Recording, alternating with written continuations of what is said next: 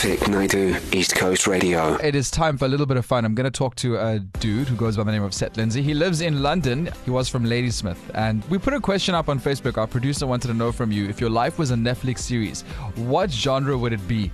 And I'm going to say hi to Seth now. Seth, how's London going? Hi there. It's going quite well, thank you. How are you guys? Oh, you even have the accent. How long have you been living there for? Just over 2 years. Yeah. So you said that you actually didn't have a genre. You said your life is buffering. Yeah. Is it the weather? What's the story? In London, well, in the UK, we keep on going in and out of lockdown, really. And I guess there isn't really a genre at this point, is there? You know, just stuck in the same loop over and over. Oh, that's the worst. Yeah, but if I had to choose, I would probably say drama or comedy. The drama. What's the drama in your life right now? Oh, it's just stuck in the same situation. Like I said, I'm busy trying to get on with my studies and everything. But, I can't go out, can't do much, really. Not home for the festive season? Oh, that's also a bit of a sticky one. Most of my family's still in South Africa, so not really much of a festive season. Yeah. Well, from all of us here at KZN, we wish you a festive season, and hopefully the buffering stops. You get a good connection sometime soon. Thank you so much, guys. Awesome stuff. 0617929495. If your life was a Netflix series, what genre would it be? Eleanor, you've got a very scary story for us. Your life would be a horror. Hi. Hi. Hi there. So your life is a horror. Tell us, you had a very horrific experience yesterday. Yes. It was actually yesterday during the day.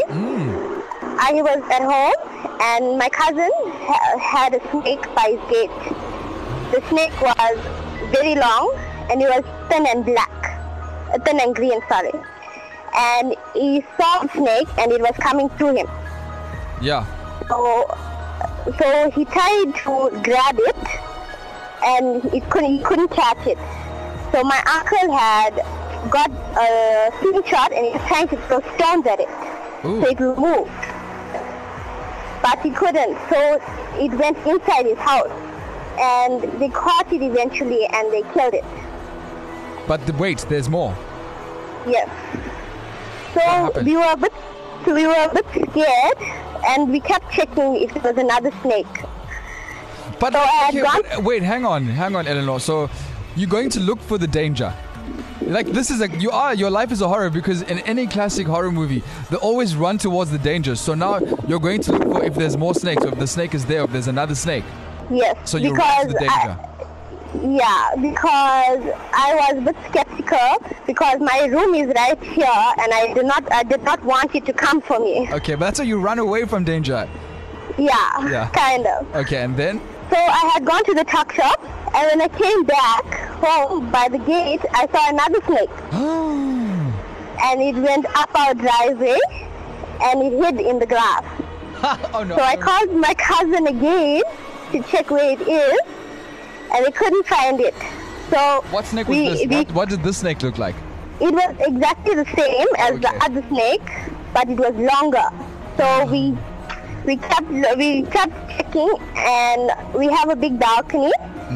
And my baby sister, she was by the balcony door. Then we saw the snake on the balcony. Oh no! How did it get up there?